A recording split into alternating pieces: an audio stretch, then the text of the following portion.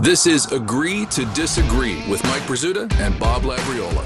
Hello, Steeler Nation, and welcome back to another should-be award-winning edition and should-be award-winning season of Agree to Disagree, the show with the motto, I'm right.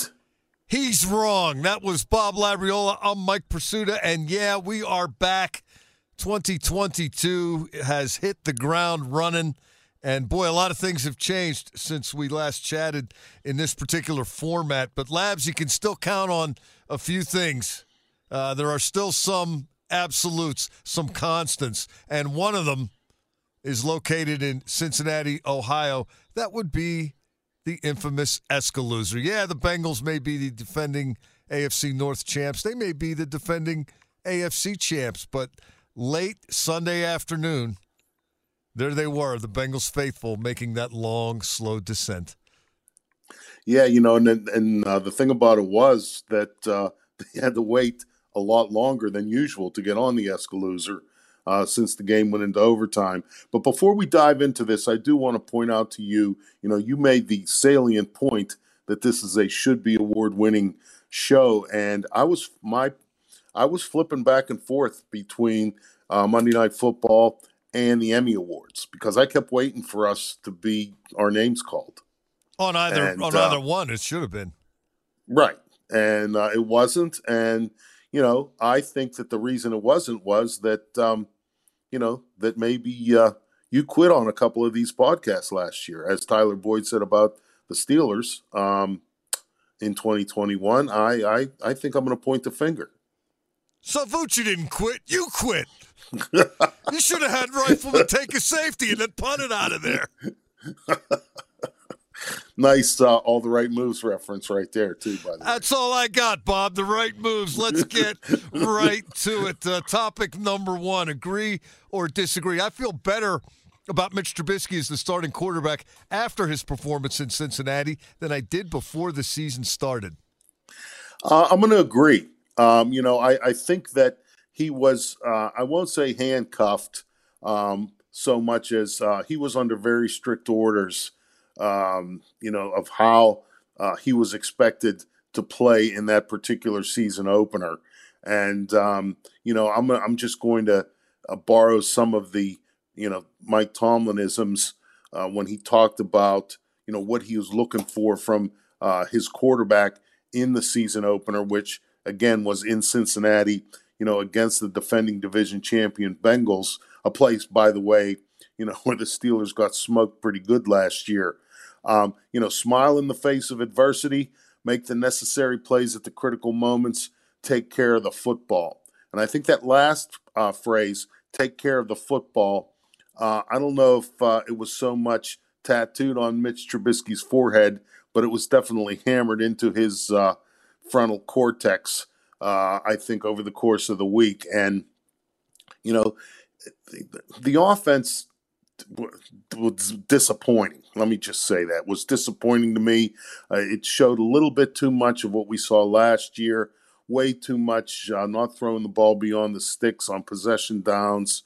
And personally, I think that the Steelers should just throw out any of those running plays where they line up and try and drive the defense off the ball, because those are not going to work. See, I thought you were going to say they should just throw out any of those running plays, and that I probably would have agreed with.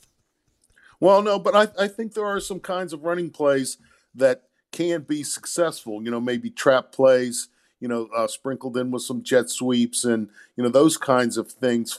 Let me use a word that Steelers fans hate, finesse running plays, because the power football stuff is just not going to work with this offensive line. I don't know. I cannot put my finger specifically on why, but I've seen enough since July 25th when we all showed up at St. Vincent College to know it's not going to work. So, these are some of the things that I think Mitch Trubisky was facing in his first game as a starter. And, he executed, he did what he was told to do, and especially then as the game unfolded, taking any unnecessary chances with the way the defense was playing would have been stupid. And so he did what he needed to do to win that game or help his team win that game.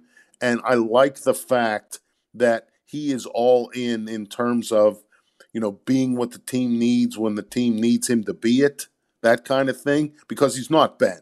And, and thinking like that is just counterproductive. So I like the way that he performed given the reality of his situation. And that's what makes me feel better about him now than I did even last Saturday afternoon. I get all that. Yeah, you make some good points, but I'm going to disagree. Number one, because this is our first agree or disagree topic out of the chute. There's no way I'm going to disagree. You could have said free lunch is good, and I'd say no, it's not free dinner. So I'm going to be contrary here. But what if it was free lunch at Pat's King of Steaks? Well, now we got to rethink that. But a couple things about Trubisky. I get the circumstances he was under. I get that the Steelers coaching staff did a much better job of acknowledging, hey, these other guys rush the passer pretty good, and we're having some issues up front right now. We got to get the ball out quick. We got to move the pocket. We got to do everything we can to keep our quarterback upright. That, to me, won the game as much as anything else. And I like that he protected it, particularly when you start off with a pick six and you're playing from in front. No sense of getting them back in the game with anything cheap. But a couple of things bothered me. Early in the game, what did we hear all preseason from both Trubisky and Kenny Pickett? Hey, we trust our wide receivers. If we get single coverage, we're taking a shot deep. Trubisky had a deep shot to Miles Boykin, almost hit it, but missed it. And then later in the game, a little longer developing play, he had George Pickens. That might have been a 70-yard touchdown or something of that nature, and he missed that one badly.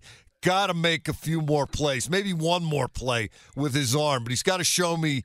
I don't think this offense is going to necessarily methodically drive the ball down the field a lot. I think they're going to have chunk. They're going to have splash. You got to be a playmaker at that position. And the other thing, Trubisky acknowledged this in his post-game session with the media at Paycor Stadium. He's got to use his legs more. For whatever reason, he didn't do it. That's part of who he is. I love his escapability. But, if you get out on the wing, take the 4 yards, take the 6 yards. See if you can use your speed, which is very good for a quarterback, and make something significant happen. Move the chains. Make it easier to move the chains on the next down. Labs, he was good enough to win. He's got to be better. And I say that as a guy who had a pretty high bar on Mitch Trubisky starting out here.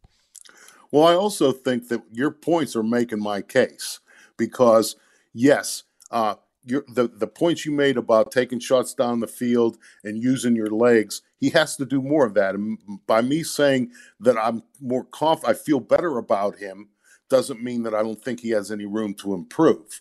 And the fact that he acknowledges those things too, again, this is what I'm looking for from this guy, from my starting quarterback, in the role that he is in the situation he is in terms of following a first ballot Hall of Famer. I think that this guy has what it takes to do the job. Now, he's not going to be Ben, as I've said before. Those days are over. But I do believe that he has the correct mindset and a nice set of tools at his disposal to be successful. And the fact that he acknowledges the shortcomings in his first performance even emphasizes that for me even more. So I'm right. Yeah, well, he's got all that. Now go make some plays, at least a couple more than you played against the Bengals. Absolutely. Okay, statement number 2.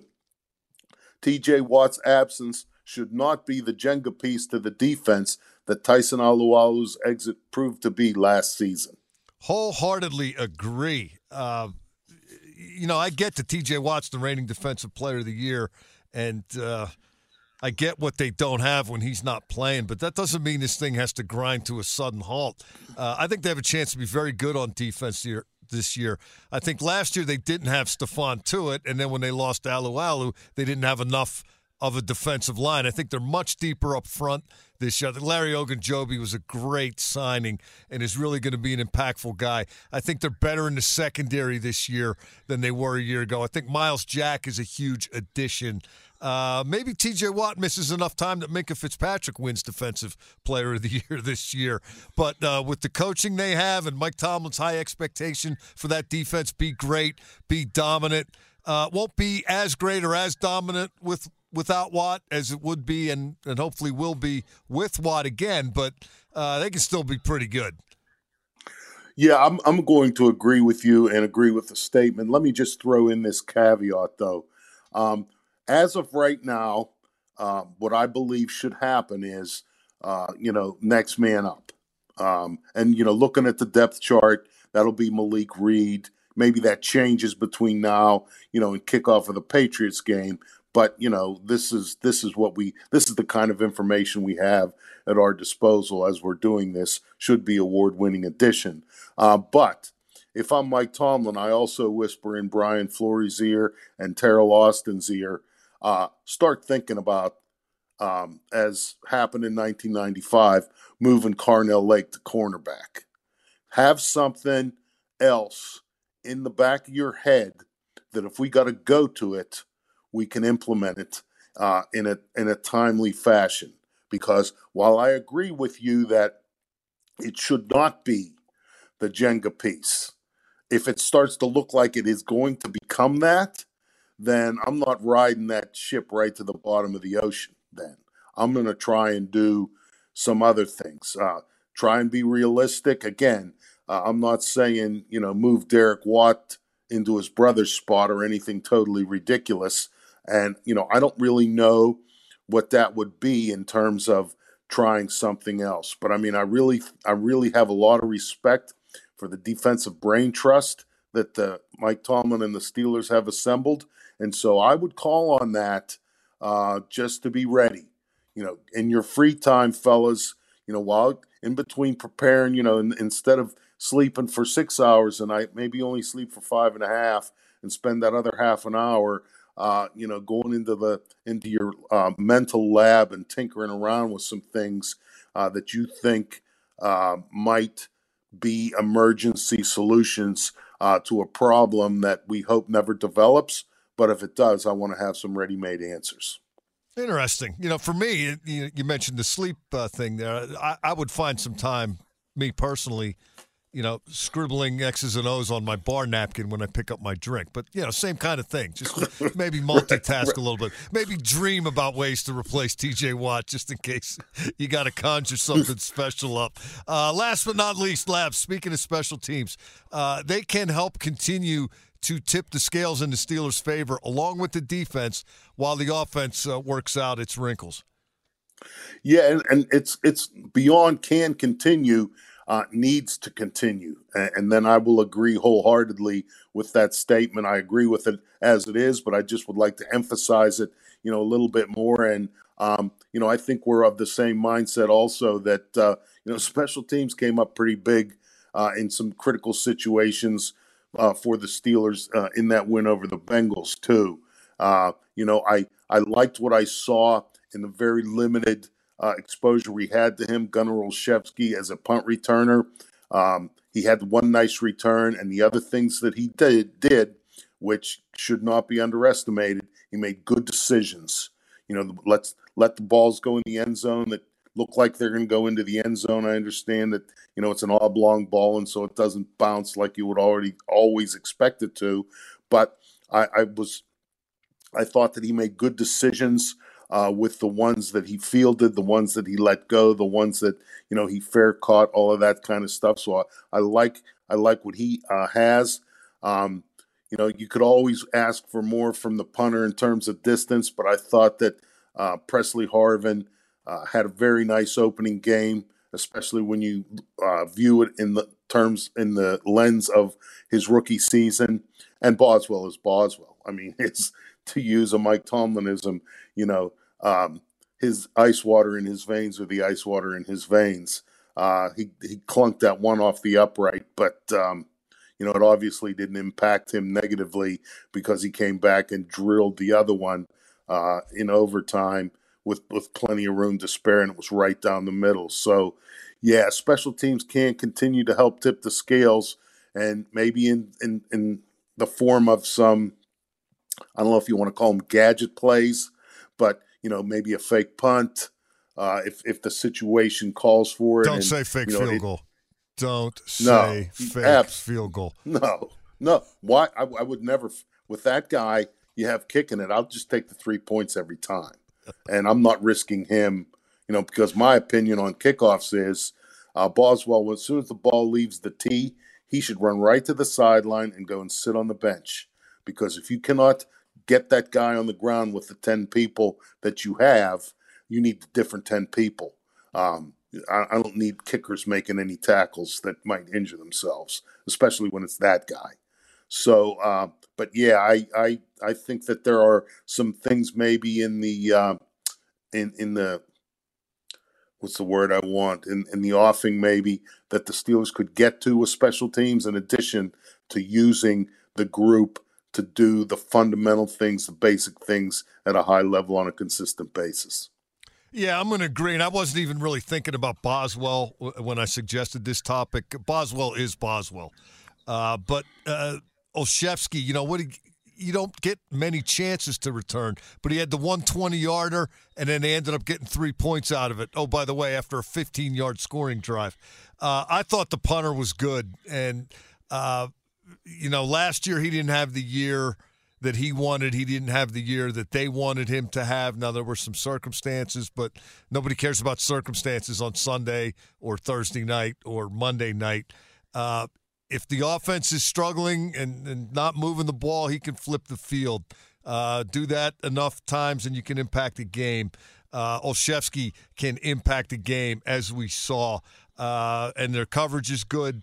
I think they can be a pretty dynamic special teams unit this season. They're off to a good start. They need to keep that pedal down, as does the defense, while the offense continues to sort things out and hopefully starts getting better incrementally. But you win 2 out of 3 phases, Coach, you got a shot to win the game, do you not? Yes, you absolutely do. And, starting out with a road win against the defending division champions, it was beyond my expectations. I got to be honest, as someone who acknowledges that he lives in his fears. You've taken up residency there for a long time, have you? Probably have things well. The fridge is well stocked. You got a perfect chair. The bushes are nicely trimmed. You got everything going in your fears, don't you?